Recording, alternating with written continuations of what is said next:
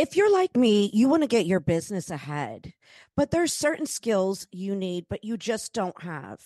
If this sounds like you, then you need to head over to Fiverr. They have a whole array of professionals that can help you in different areas, from design to writing, marketing, and more. They have you covered. I seriously can't tell you how much Fiverr.com has helped me along with this podcast. I've used them so much for this podcast. It's been unreal. They make my flyers. They go ahead and I hired this guy to help me upload the each episode, and in the beginning, in order for me to be all over the place, I was totally going on Fiverr. I seriously just I've gotten so much for my business through them. So please use my link, which you can find in the description of this episode, or you can go to marcellaalonso.com and book there through Fiverr today. You'll be glad you did. Hello, and welcome to Get Schooled with Marcella Alonso. Today, my guest is the beautiful Addis Fouche.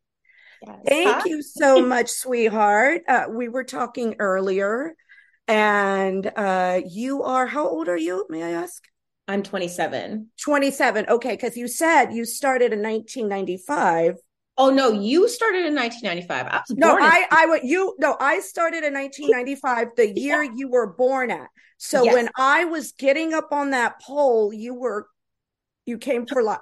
Right, I was coming out of a coochie somewhere. Yeah, you were coming out of a coochie. So you're about a couple years younger than my oldest daughter, and very smart. You're considered millennial, right? Or I think so. I'm like the last year of millennial, I think, because I'm 95, and I think millennial cuts off at like 96. So I call myself like a zillennial, because I feel like I have Gen Z characteristics, but like I'm not a Gen Z. You know what I mean? My youngest is Gen Z. Mm-hmm. My oldest is a millennial. Okay. And then I'm a Gen X. So we're three different generations. Yeah, I'm an old, like. Yeah. With Gen A, like Gen Alpha, if you ask them to take a picture, they don't do this. They do this, like with a cell phone. If you're like, pretend to take a picture, they'll pretend to like take a picture. Really? Yeah, they don't go like this. No. Oh. It's so weird. Wow. Well, yeah, right? So nice to meet you. Tell us a little bit about yourself so my audience can learn more about you. You're so smart and so pretty and gorgeous. Thank you. So my name is Addis Fouche, born and raised in Brooklyn, New York. My family's Caribbean, so I'm first gen. I went to boarding school in Connecticut. It was an all-girls boarding school in Connecticut. I also spent a good amount of time at a different boarding school also in Connecticut that was co-ed. And I currently live with my boarding school friends now, which I love. It feels just like being back in the dorm. And then I was a track athlete in high school and college. Actually, there were 2 years in high school where I was undefeated for my last 2 years straight in high school. And I ran in college where I was an economics and Chinese double major. And that is where I started doing sex work. I was working in advertising. And at the time, both my internships actually were unpaid. So I'm working like 100 hours a week, making literally zero money. And my friend from elementary school came to me and was like, hey, Addis, there's this website called Seeking Arrangement. You could go on, meet these guys. And obviously if you have sex with them, you may make more, but you don't have to. And I was like, okay, I'd be good at that. And then turns out I was. So I graduated from college and was fully like a corporate digital advertising, working on Bud Light, Lyft, Planned Parenthood, big brands. And then at night, also taking my clients. And then I ended up going independent with my sex work. Actually, I worked at an agency in Midtown for about a year and a half on and off. And I did like working with them. I'm still cool with the people who run it. And went independent, ended up making an OnlyFans kind of on a whim. That started to do well. And at that time, I was volunteering for Sex Workers Outreach Project. And I still do a lot of advocacy work within the community. So mostly doing prep and distribution. So prepping like menstrual kits, safe sex kits, COVID use kits, stuff like that for the street workers in East New York. And someone reached out to me on Twitter and was like, hey, would you consider doing mainstream porn? And I was like, it makes sense why someone would ask me that, right? Like if I'm on Right. TikTok and like, volunteering, whatever, very public. And so I asked my volunteer friends who happen to have a lot of mutual friends with this person on Twitter, like, Mhm. is this guy normal? And they were like, oh yeah. So fell into mainstream porn a little over a year ago. But the Mhm. entire time that I've been doing sex work, I've also maintained my other interests. So I have a startup called Bitter Blush. So bitter like the taste and blush like the makeup, Uh-huh. which started out as a blog to talk about stigmatized issues. So anything sex, mental health, identity related. And it grew and grew, especially when lockdown was happening, because we were just on our phones talking about those kinds of things. So we're now pivoting to launching as an app. That's a subscription service where you can subscribe a la carte to learn about various types of discrimination via Uh-huh. videos that feel like you're FaceTiming a friend. So you don't feel Oh. intimidated. It doesn't feel like homework. And you can if you're interested in like homophobia or transphobia or racism, you can pick what you'd like to learn, and it's customizable and buildable. So yeah, I do that. That app would be excellent for Yeah. jobs or small businesses to Mhm. yeah. Absolutely. And you can do it on your phone. Because one thing that I learned is that as we were doing our UX interviews, people were like, sometimes we don't like those corporate trainings that are about like phishing or whatever. Like it's boring and it feels impersonal. But what really was sticking with a lot of people was personal stories and also feeling like they didn't have to feel embarrassed for not knowing certain things. Because I started after a while getting a lot of DMs where folks were like, thank you so much, Addis, for posting this. I didn't know about this issue until I read it on Bitter Blush. And I was like, oh my Mhm. God, so people actually really do care to learn. They just don't know where to find the information. And so they get embarrassed because they don't know what to prioritize. But no one Mhm. wants to be, a homophobic or, racist person as much as Right. we think they are. But like, it's like you don't know what you don't know. Right, right, right. Mm-hmm. Oh, that's great. Yeah, because I took not too long ago the sexual harassment training, Mm-hmm. uh something that was through my union or whatever to work on different productions. And I remember it's funny, they use these stories and it'll be a man. They'll be like, uh Sarah and Samantha went to a strip club and they were talking about David dancing up there, and you see the guy uncomfortable, and I'm like, Right. it's kind of corny. Yeah, corny It's so stories. corny and it feels like it's like because it's acting, it doesn't feel like a situation that could be real. So, Yeah. on the Bitter Blush app, I really do want to feature people, doing a lot of advocacy work in the communities, sex workers, people who maybe may not get airtime. But I also think it's a great avenue for a lot of brands who do have a social impact focus to like kind of, make mini courses that people can take. Right. So there's a way that I think information can be buildable because some folks don't even know like what LGBTQ stands for. Right. And there's Mm-hmm. other people who could probably debate like the differences between bisexuality and pansexuality, but you can't get to point here if you don't have all the steps in between, Right, so right. like randomly reading shit on Twitter, like about stuff like this is not, I think, a really good way to learn unless you already have a big base, and a lot of people don't have a big base. Right, right. I'll be honest, I didn't know about the pronouns until 2019. Mm-hmm, mm-hmm. And I've had tons of trans friends, and I'm used to saying she and her. Yeah. But I was like, what? Like Mm-hmm. I was because I'm Generation X. We didn't have that. We didn't Yes. have that was something new. But I've read into it. You know what I'm saying? Like, Mm-hmm.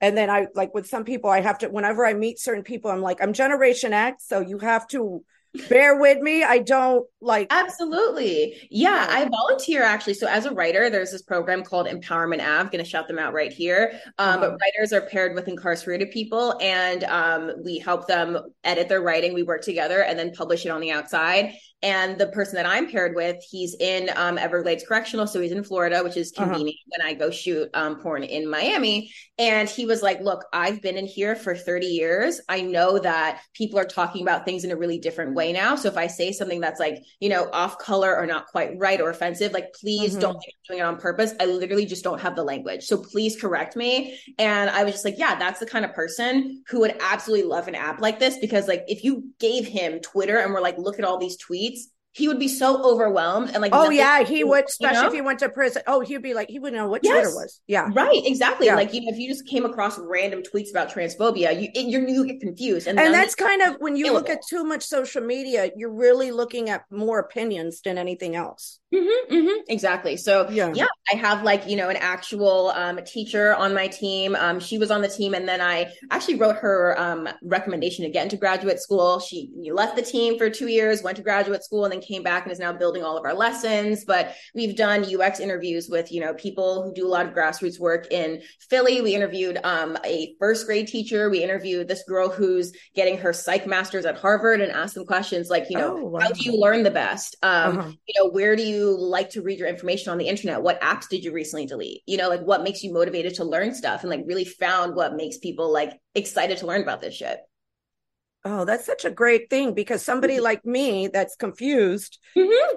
and I meet like, exactly. And I think it's also kind of iconic to be like, I bootstrapped this company. I started it when I was in college, and it's part of the reason why I even got into advertising, because there was a section on the application that I was working on for this company called Wyden and Kennedy. They're like a huge agency. They invented Nike's Just Do It slogan. They did like the Sweetie McDonald's meal and a bunch of really big things.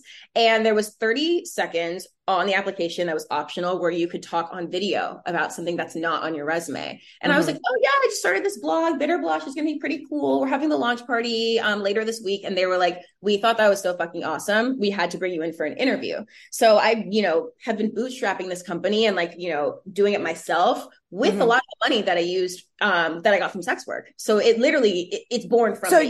You invested that. I love hearing that when sex workers use their money to invest in other businesses. Like I've invested into the podcast, and I've invested into building my YouTube and other stuff that I'm monetized with. I love hearing that, because, sex work is only temporary. Absolutely. You can't keep on doing it. It's a lot of work, and we have to have other avenues of money. So that's great that you started young and then you finished college, right? Oh, yes. I graduated 2017. Majors, economics and Chinese double. Wow. So I speak fluent Chinese. Yeah. Yeah. So what brought you to want to learn Chinese? So my parents actually put me in a dual language elementary school when I was in kindergarten. So I started learning when I was 5, and I love Chinese because it's such an old culture. Like you can even see how characters used to be written like centuries and centuries ago and how they've transformed. And there's just so many logical rules to speaking Chinese that I just found it really fascinating. There's always something new to learn. And I kept learning it from kindergarten into boarding school, into college. And the school that I went to, which is called Middlebury College, has the best language program in the country. Like the CIA and the FBI literally recruit from Middlebury. Wow. Those jobs? No, because my Chinese professor was like, Addis, you are so good at Chinese. However, please do not apply for these jobs because you literally cannot shut the fuck up. And I was like, that is so true, because I'd be spilling the Area 51 tea if I could. So she actually discouraged you though from... Wow, yeah, he was like, literally, like his name was Mu Lao Shi. So Lao Shi is teacher, and then Mu was his surname. He was like, you are so good at Chinese, but that is not the job for you. And I was like, I'm so glad that he wanted me to go in the other direction. My accounting teacher told me I should become an accountant. Yeah. Look at that. Because believe it or not, I took calculus. Like nobody knows. I'm really good with numbers. Okay. And I'm really good with, but I went up to calculus in college. I didn't fit. I was 9 hours short of finishing college, and I paid for it all myself with stripping. But I remember my accounting teacher was like, wow, you're really good, because it was like a game. In my head. So we're certain things we're good at, and it's good we have good teachers, some good professors sometimes that guide us. Sometimes, right? We need more sex workers who know how to use Excel. Yeah. That's me. I can do a VLOOKUP while I'm uploading shit to OnlyFans at the same time. You feel me? Oh wow. So when you were in college, you got scholarships, or what was so I was actually on the New Balance scholarship because I ran track. So my primary event in track was the mile. So my mile time from college is a 5:17. Like I was an athlete down. I've run 2 half marathons this year alone. I have one more, and I've run 2 10Ks. I have one more 5K left. So I do a race about every other month. And I've been running since I was like 12. So it's just always been something that I did. But I literally got into college because I was smart and also an athlete. And I used that as my way to get into college. And, the New Balance scholarship really did help me out a lot. Oh, that's great to hear. And when you started how was it in the beginning when you first started sex work while you were in college and all that? Like, At first, I didn't really tell anybody because I didn't know like how Uh-huh. to tell anybody because I only did it when I came back home to New York. So for summers, holidays, and then eventually I had a few virtual clients as I like built up more of a base. Uh-huh. And at first, I just didn't know what I was doing, right? Like, dudes would totally be time wasters, and like I was taking 200 an hour, and like I thought like that was really it, right? But I think honestly, the thing about sex work is that you have to be such a good communicator and a clear communicator, right? Because Yes. Yeah. otherwise, like if you give them an inch, they'll take 10 miles. Yeah. So that honestly kind of, bled over into my personal life where I was really communicative eventually, like with my friends, with my family, with my partners, with people that I worked with, because like I know the benefits that come from just like communicating clearly and being honest. And I think Mm-hmm. as a sober person now, that has helped me so, so, so, so much. Because it's so much mental energy to keep track of like what lies you told certain people and like who you should block and who you should mention something to or not mention something to. And Yeah. now I put all of that mental energy, into developing my work and developing my businesses. There's a couple more coming in the pipeline that I can't quite announce yet. Mm-hmm. Um, but yeah, so instead of that, I can focus on like being my best self and like performing really well on camera. Cause like you can't shoot for Bang Bros and be like totally drunk. That's not going to look Right. good, feel good. Yeah. Oh, so how long have you been sober now? Yeah, so I started drinking and doing drugs when I was 14 at boarding Uh-huh. school because I went to school with a lot of real one percenters. So like, Oh, Kennedy's at school, that type of thing, which is really, really wow. a very, yeah. And so like I'm here trying to keep up with these people academically, physically, everything, and doing sex work at the same time. I also worked at the library cafe as a barista. So I did that for a few years. Damn, when did you have time to even study doing all this? Why was I a double major on top of that, right? Like it Oh, was insane. wow. Yeah. And I was, like every time I went out, I would black out. I was doing a lot of cocaine. So at a certain point, was doing about 2 grams of cocaine every day. Wow. Yeah, I'm very lucky to be alive. Very lucky to Yeah. be alive. So I went to treatment in 2019. So I took time off from work to Mm-hmm. do that. And then I went to treatment again at the beginning of 2021. And my best friends actually held an intervention for me and they told my mom. And I remember being with my mom Oh, that wow. day and I was like, oh, mom, I'm so excited to see my friends. We never hang out as a group anymore. I'm so excited to do this. Bye, mom. And then I like, enter this intervention scenario. They're like, and we told your mom. And I was like, I feel like an idiot.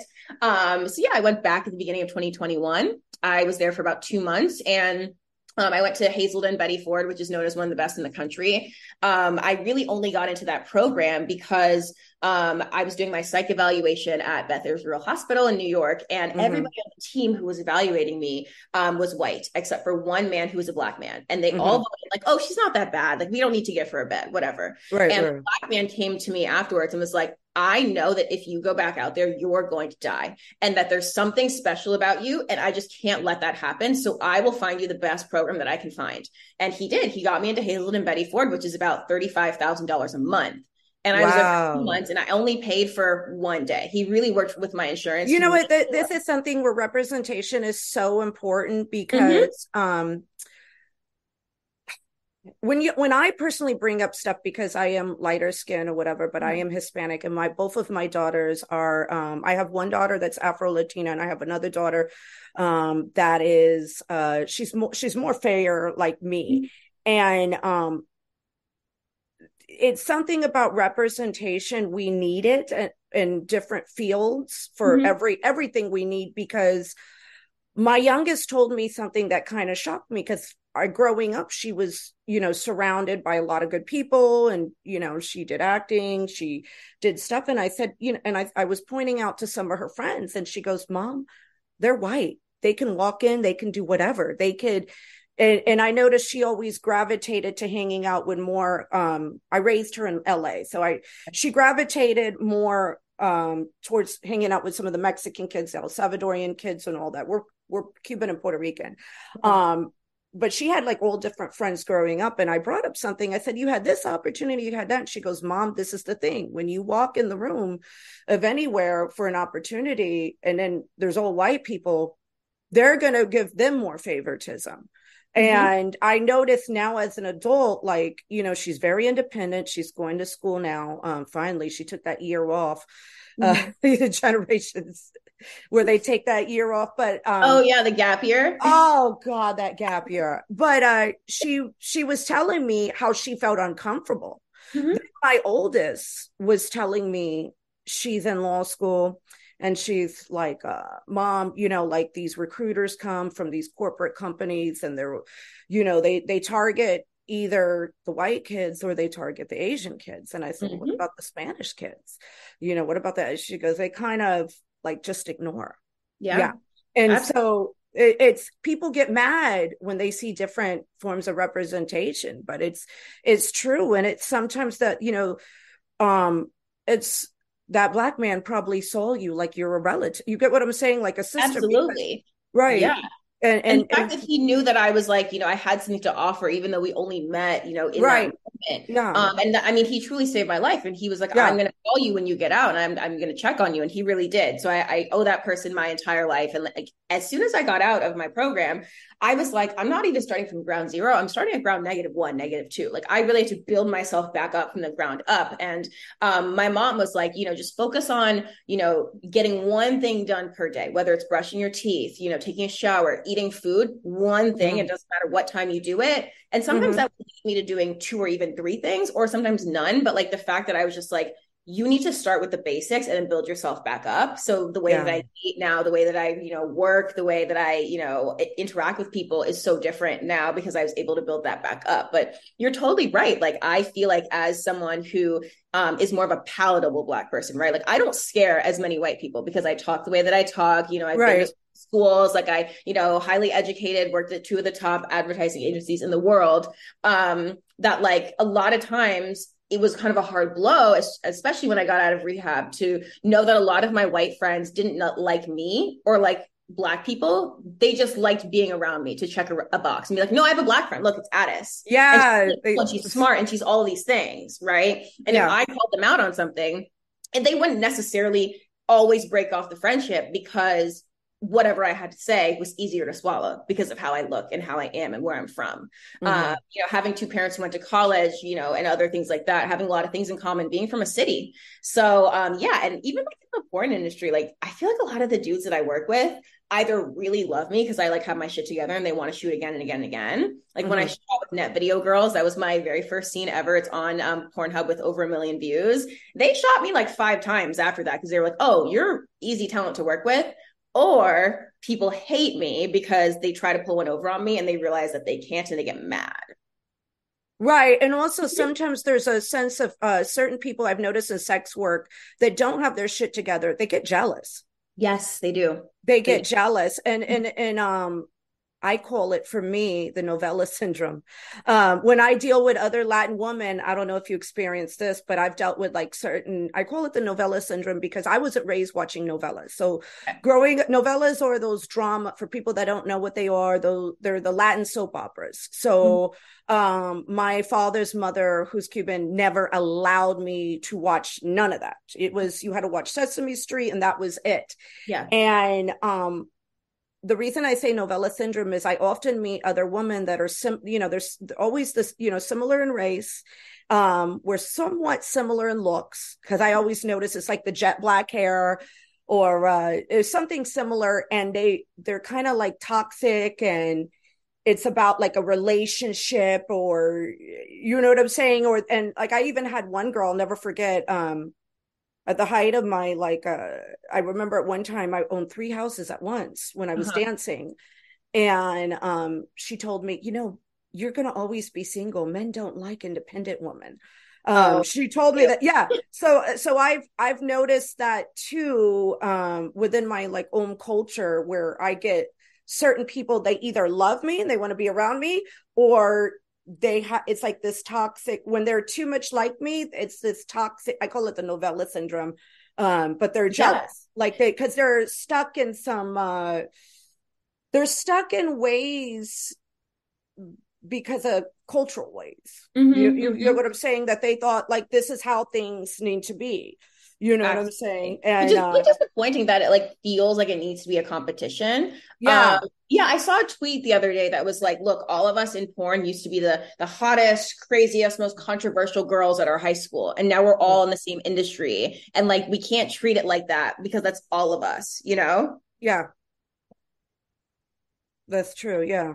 Yeah. Well, there's so many different people in sex work, and everybody has so many different personalities.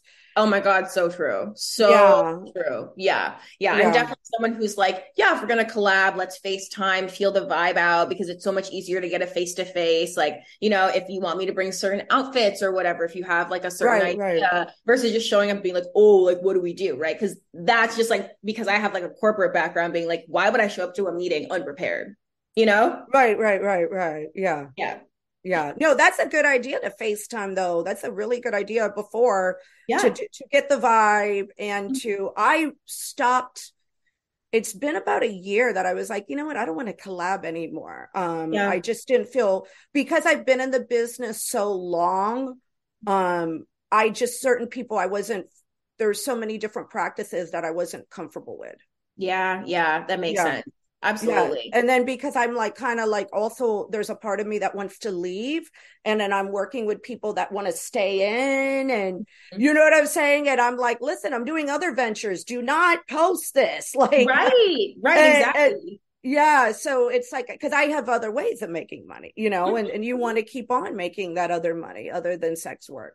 Yeah. So, yeah. Yeah, right now, I mean, I can like kind of tell the audience a little sneak peek of what I'm working on. So one of Uh-huh. them is like a like a nonprofit for addiction recovery, and then the other one is like an avenue for porn stars to kind of break into more mainstream roles and also like more aesthetically pleasing porn. Because I feel like Oh, honestly, you and I need to talk later then. we do. Because, We will honestly, talk later off the record. We will talk yes, later yes. because I have to.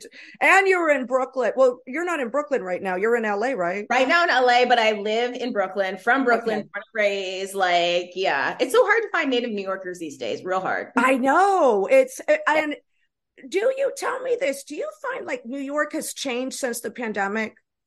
Yes, so I grew up in Fort Greene. So like Okay, right I by know where the that. center, not on Yeah. the park side, but more on the Barclays Center side. There used to be a Golden Crust on Fulton Street, like right by like Havana Outpost. That Mm-hmm. there used to be a Golden Crust there. Now that's where Broccoli City and like I'm like the neighborhood has changed. Honestly, there's only one place in the neighborhood that is exactly the same, and that is the barbershop. And actually, when I was in kindergarten, I asked my dad if I could cut all my hair off, and he was like, "What?" And I was like, "Yeah, I feel like I need hair, and it's kind of takes a long time to comb, and can we just cut it off?" So he cut off my little afro puff, and then we went to the barber that's right on Fulton Street, and they shaved my head, and I kept it like that up until about the fourth or fifth grade. And I feel like my like whole like just like being myself attitude actually came from my aunt, who's my dad's older sister. Mm-hmm. She always had long nails, which kind of inspired me to always have my nails on. And she Mm-hmm. was sitting in her room, chain smoking as usual. And Mm-hmm. I was like, Auntie, like all the kids at school are making fun of my hair.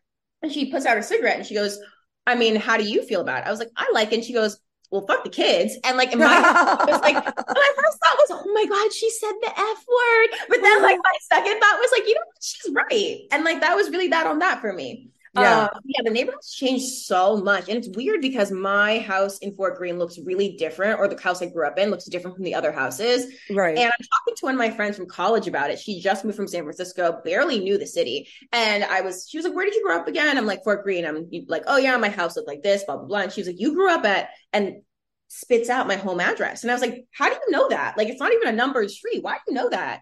And she was like, I know the people who live there now. And it's like 5 University of Pennsylvania frat bros who gutted the house and put a fucking sauna in there. Oh, And it rents for 13 grand a month. what the heck? Yeah, Like, no, yeah, the it's house I grew up in. It's insane. So firsthand, I'm like, this is so weird. The neighborhood's really, really changed a lot. Like Fort Greene used to be like where artsy Black folks lived. And now it's like, interracial couples with strollers. I don't like the vibe. yeah, I'll be honest with you. I was living in Brooklyn, and right now I kind of like Queens because I feel it's more diverse in Queens, and I feel like a better energy for me. Mm-hmm. And I had an incident. I had somebody follow me home one day, and they're Yo. like, "Mommy, oh yeah, mommy," like, and I was like, "Yo, you don't even speak Spanish. What the?" Like, Right. And I and wonder, I guys. have a German Shepherd, and I just the dog took, like, he just showed him his teeth and he left. But I was like, Yes. I'm like over in my neighborhood. I'm tired of getting hola mommy, like Yeah. that. Right. It was just annoying. Mhm. And so and then after that incident, I'm just not really happy with living in Brooklyn. And then Bushwick, I could never get in. I got like denied housing. Oh my God, Bushwick is literally like, oh my God, I feel like it's what Williamsburg wants to be, you know? Yeah, Yeah, they yeah, like I've never I've received housing discrimination like multiple times. Actually, when I first moved to LA, I was discriminated for housing. wow. But I got it in Bushwick twice. Uh-huh. And everything on paper was my money was good, my credit was good. Uh and what was the problem? My full name. You know what I'm saying? So because on Mhm. paper, you know what I'm saying, I've got like Yes. this. That's actually the reason why my parents named me Addis, because they were like, we want something that's like traditionally Black. So Addis is the capital of Ethiopia. So they want it to have, Oh, roots, okay. but they didn't want it on a resume to read as a Black person, just in case. Because they were like, That what if you get discriminated against, right? right. So yeah, which is I asked Yeah, them. and my sister's name, my sister's got an I have um my real name is really Spanish. Yeah. So really Spanish. So, and then I have a couple other last names. So on Yes. paper, I just scream like immigrant, even though I was Uh-huh. born here. But my sister's got like an all American name and she's never had the issues I've had Mm-hmm. on Mm-hmm. paper. Well, but then again, she's always lived in Florida. So like Yeah. Oh, yeah, true, true, true. Yeah. yeah. I mean, So that's different. honestly, having immigrant parents really teaches you about the hustle. Like it really, really, really Oh does. yeah. Well, my father was born in Cuba, but my mother was. She's technically American citizen because she's Puerto Rican. But you do Mm-hmm. have to. Yeah, you do have to. Having immigrant family, you come here and you gotta hustle. Yeah, which I feel like honestly made, my career in corporate, but also as a sex worker and an entrepreneur, like possible because I'm like, okay, I know that I have boom, boom, boom to go today. I'm just gonna Mm-hmm. like, crank it out. And it's like a mentality and like a working style that, does afford me like a lot of productivity, but also I think people who are not used to it, like can't develop it at like a later age. Yeah. Yeah. Yeah, No, and and then sometimes people are like, wow, you're so smart. You do this. Wow, you think, but you have to for survival. absolutely, Like absolutely. And people that's don't literally understand that. Yeah. Yeah, so that's literally what I'm, hopefully going to be talking about at South by Oh, Southwest. good, good. Yeah, literally just like, how, the immigrant hustle, the woman hustle, the sex worker hustle, right? Trans woman, Right. Black woman is like what makes us so able to really innovate and be like, okay, like I need to pivot my life because of this discrimination, this circumstance. Yeah. Get out. And people don't really understand that because, like, Mhm. even with me with the housing discrimination, and, like I have to break it down. And then I told certain people, and they're like, that doesn't happen. Wow. Like, then and I always have, Yeah. when you tell people, like, I've told people, like, I've gotten Mhm. an Uber before, and the guy goes, did you come here legally or illegally? Oh my God. And I was like, I was born here. Like, Yeah. like what the hell? Like how much more, you know what I'm saying? And then from the Spanish community, I get that I'm not Latin enough. So Yeah. it's really like it's real people don't understand, Hmm. they're in denial or they'll be like, you look Italian though. No, I, no, no, no. I hate that when they say that. I'm like, shut the fuck up. They called me a spick. They didn't call me Mhm. anything else. They didn't call me, like, I had to tell somebody that recently, but nobody, yeah, it changes the tune. You're so nice, such a nice girl, like a Mhm. nice, young, smart girl. Right. So tell me, when you got into sex work and Mhm. you were using, do you feel like you got into sex work but you weren't sober, or did it escalate, or tell me about like that process? Yeah, So so I started, drinking and doing drugs when I was 14, and I got into uh-huh. sex work when I was 19. So I was already an addict, like You for were years. already an addict Yeah, for before, okay. years. And like I started doing this at boarding school with older girls in the dorm. And like, if stuff was around, I would do it. If it wasn't, I didn't really think about it.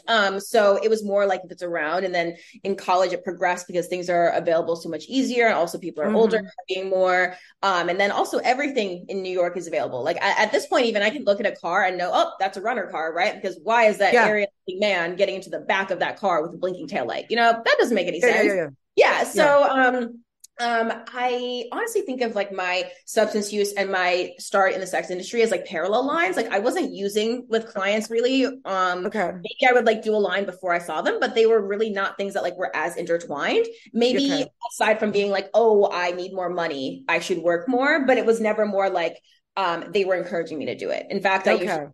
Did not want them to know that I was doing it. Oh, okay. Well, because Mhm. some people I know of, I was a stripper for many years, Yeah. and they became sober, and then it was hard for them to dance. Mm-hmm, You know, like I mm-hmm. was saying, I've always been the one where I've had to be sober to work.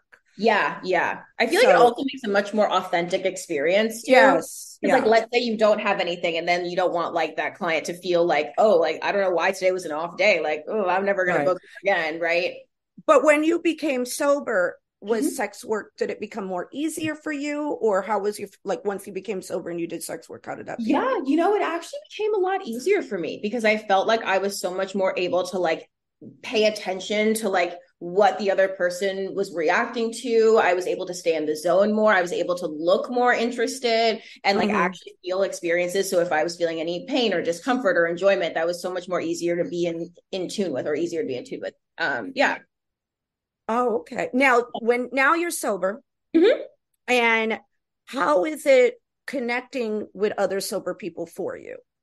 Actually, it's really not that hard. And like for me, I had to make it as hard for myself to find substances. So I deleted, and blocked all the numbers, on my iPad, my phone, my computer, even my Apple Watch. Because girl, I would really be sitting there on that little tiny screen, like scrolling back to iMessage, trying to find, my dealer's number, right? And then it got to a point where I was like, you know what, Addis? Substances are going to be around whether you're sober or not. Like you're a pretty girl. You could walk into any bar in New York and be like, oh my God, hi, I'm Addis. Can I have a line? But you have to be able to be like, this journey is so much bigger than that. And And you so have to be strong. right. You have to, or at least know that like it's going to be around. It's up to you to decide, really Uh-huh. and truly. So, yeah, I still go out. I was actually at a New York Fashion Week party last year, and someone was like, "Oh, do you have any blow?" And I was like, "I don't do that anymore. I don't have it on me anymore." And they were like, "Oh, right." And I'm like, "Yeah, people change," but I think a lot of people who know me for a really long time are relieved that I'm actually a lot more fun to be around because I'm not like sloppy drunk or like running off to the bathroom every 20 minutes or anything. And I actually tried my first time trying to be sober was April 15th 2018. I remember that date so clearly because I, for no reason at all, fucked my best friend's boyfriend. Did I like him? Mhm. No. Had he had a thing for me since we were 15? Yes. But like really it was just we were doing coke together at another friend's Mhm. party and then it just kind of happened and I had no reason to do it other than like, oh, I was fucked up. But that's a really really cruel thing to do. And so that Right. kind of caused me to really reevaluate. But because at that time I was also training for the New York Marathon for the first time, I kind of just used running as an excuse, right? Kind of like, oh, I can't go out tonight. I have to run 15 miles tomorrow. And then once the race was over, I was like, okay, well, I guess I can go back, which, never Mm-hmm. really works out. So, yeah, I feel like 12-step programs were not really for me, which is Mm-hmm. why I'm, developing this like recovery nonprofit and program. And the ideology behind 12-step programs is like, oh, just like go to meetings and like you'll be better, you'll be fine, right? Which like isn't necessarily true. I ended up just like twiddling my thumbs in my room thinking about all the things I couldn't do, right? And then I would be like, Right. ah, and then go back out. But when I was like, yeah, I want to go to Soul Cycle more. I want to learn how to knit. I want to be a better friend and like volunteer more. That's when I started developing that big full life, which gives me reason to just be myself.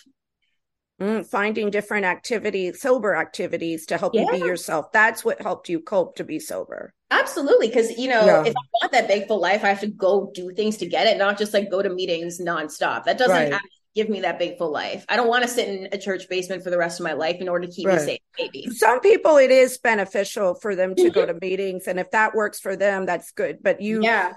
for people that are not, because I have a cousin that is recovering now. And I Mhm. said, why don't you go to meetings? And she was like, and she lives in Florida. She doesn't live in New York, Mhm. and she doesn't live in like LA where they have the good meetings. Yeah, Um, right.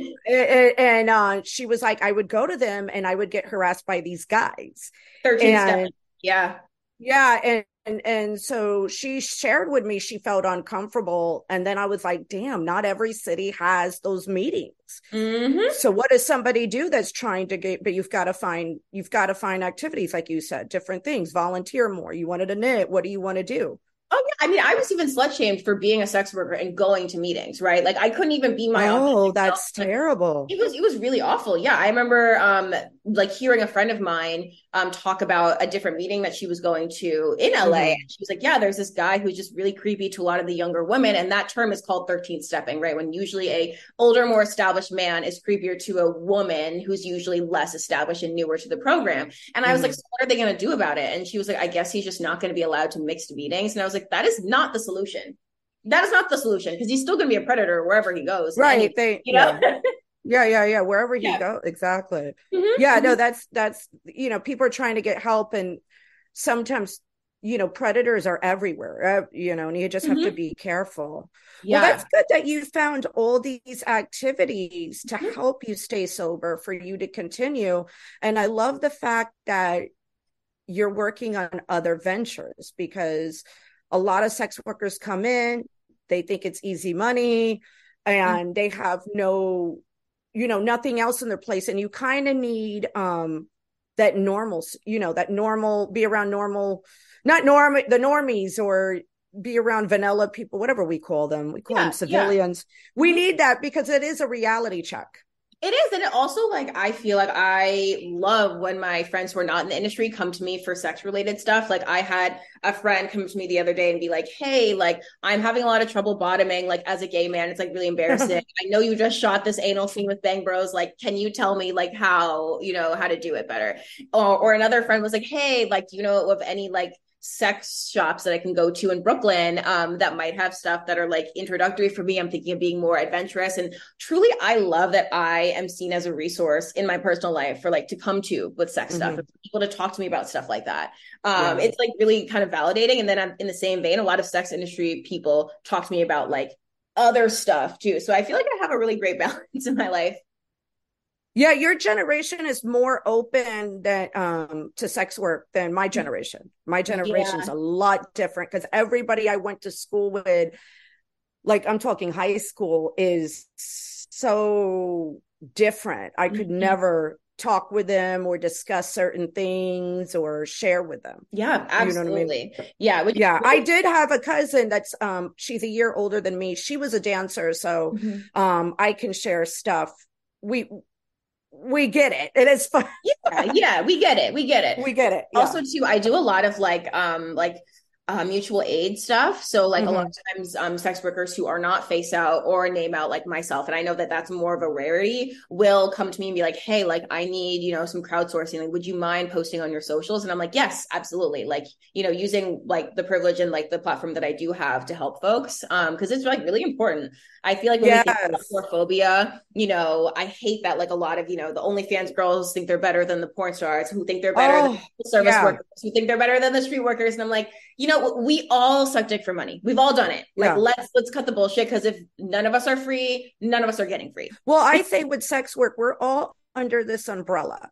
Mm-hmm. And it's a beautiful umbrella. And I like to showcase all forms of sex work. But what I feel like, and I've said this recently to another friend, for as long as I've known, this is the weird thing. For a long time when I dance, I never shared that I dance with anybody or whatever. Not because I was ashamed, and I'm going to tell you why. Mm-hmm. Because people love to overcharge sex workers. Uh-huh. They like to gouge them. They like to think we make so much money. Mm-hmm. And then now I feel like when OnlyFans came on, there was a lot of girls like announcing their incomes, and I'm like, shut up, Yeah, right. shut Literally. the hell up. Like, I know and also too, I feel like half of them are faking it. I'm sorry. Like oh, I yeah, yeah, yeah. But they're not telling you the full logistics of stuff. definitely not. But for instance, when I was trying to start this podcast, a producer came to me and then he's like, oh, I'll do it 500 an episode. And I was like, and then he's like, oh, you can't have an episode. And I'm talking from home via Zoom, telling Right. me. And I was like, what the hell would I be paying $500 for? And again, like they look at and I went and I did my research. I'm smart. I figure Mhm. stuff out. You get what I'm saying? I'm a Yeah, hustler and I figured out how to do it. And I was like, screw this guy. Like, what was he thinking? And literally. again, they look at the OnlyFans and they think it's okay to charge us to, and there's a lot of people like that. And that's the thing I hate about sex work the most is people seem to think we make so much money, but there is a need for mutual aid Absolutely. What do you for think that like sex a workers. lot of it isn't like expensive? Like you have to pay for your testing, you have to pay for flights, outfits, because God forbid you wear the same lingerie in two Right. videos. It's so much Yeah. more expensive than you would think. Also, too, like having to be hot at all times, at all times. Like I Yeah. need the hair done, the lashes done, the nails done, because if you get called into set and your toes are looking like crusty, musty, dusty, Right. that's the focus of the scene. Because why are your feet looking like that? You Right. know? Right. Right. Or just any type of sex worker. Like when I danced, you had to have the right shoes. When Yep. you webcam, you have to have the right computer, the right software. When you do OnlyFans, you might need to hire an assistant. Like I have an assistant that helps me put stuff on the feed. Yes. There's a lot of expenses that go into sex work for Absolutely. escorts. Arrows has been ridiculous for a lot Oh of my escorts. God. Yeah, I Yeah. looked at how much it costs to put up a national ad these days, and I was like, what? Yeah. What? Yeah, Oh my it's goodness. gotten really complicated. Yeah. And I can say one thing: FOSTA Sester really affected a lot of people, and people were that campaign for human trafficking, which is such BS because they were scaring people with, oh, don't go to Walmart, they're gonna. Right. Yeah, yeah. And on my vanilla Facebook, there would be this woman that'd be like, oh my gosh, I can't go to Walmart. And I wanted to type in so badly. Nobody wants you. You know what I'm saying? Right, Nobody right. I know wants. it's so funny when people say that. I'm like, do you think you're that attractive that people would snatch you up to do some human trafficking? Which I know is a really, really hot take, but I'm just like, do you really think you're the one in danger? Think Yeah, critically, you know? yeah. And out Um, of all the years of me being in sex work, I've never seen anything with, I've never encountered anybody with underage stuff or whatever. I've mhm. honestly never seen any of that. Like I would report it in a second if I saw it, but I've never seen anything. And when I used to dance, if I got a teacher, I'd be like, oh, thank you for coming in, for liking a real woman. Yes, exactly, exactly. No, but you're totally right. I honestly am someone in the industry who like if I know that someone is a predator, I won't work with them, right? If I, see somebody's on a blacklist, I won't take them on. I'll just be like, "Oh, I'm busy," and then I block them, right? Because it's so much more important to like think about the community and think long term than it is to make a quick buck. Right, right, exactly. You've got to Mhm. think about the community, and it's so nice to hear that you're young and you say that because a lot of people are coming in and doing things that are hurting sex workers, and they don't even realize it. Right. And Yeah, honestly, that's why I do love doing a lot of the volunteering with SWAT because I think like, there's such a huge gap between the street right. workers who are often Now, which swap are you working with? I've worked with Brooklyn Swap, which actually has disbanded very Yeah, they recently. closed. I got Yeah. involved before the pandemic. Hmm. I didn't have that great of experience before the pandemic, but current I did do an episode with Suede. You might want to look into them because I interviewed one of, oh, I can't remember her name, but it was a very good episode. But Suede is I was very impressed with a lot of stuff that they're doing with Suede, and they do want other chapters. Awesome. Yeah, I would love to Yeah. help. Yeah, I, talked a little bit with Blue Stockings or Lissa Strata. So I know that there's like a Uh-huh. bunch of other orgs, but yeah, mutual aid is something Yeah. that really matters to me. It is, and I love the way Suede has a program with kids going to. They were doing something with kids going to school for sex Mhm. workers if they can't afford it. People don't realize, like when I used to dance in Vegas, I'd have to walk in the door and pay $150 to go work. Right. Yeah, Right. people don't realize, like they think that we're every day making all this money. It Mhm. comes in easy. They don't realize the expense, and it's there is a need for mutual aid for when people do need help.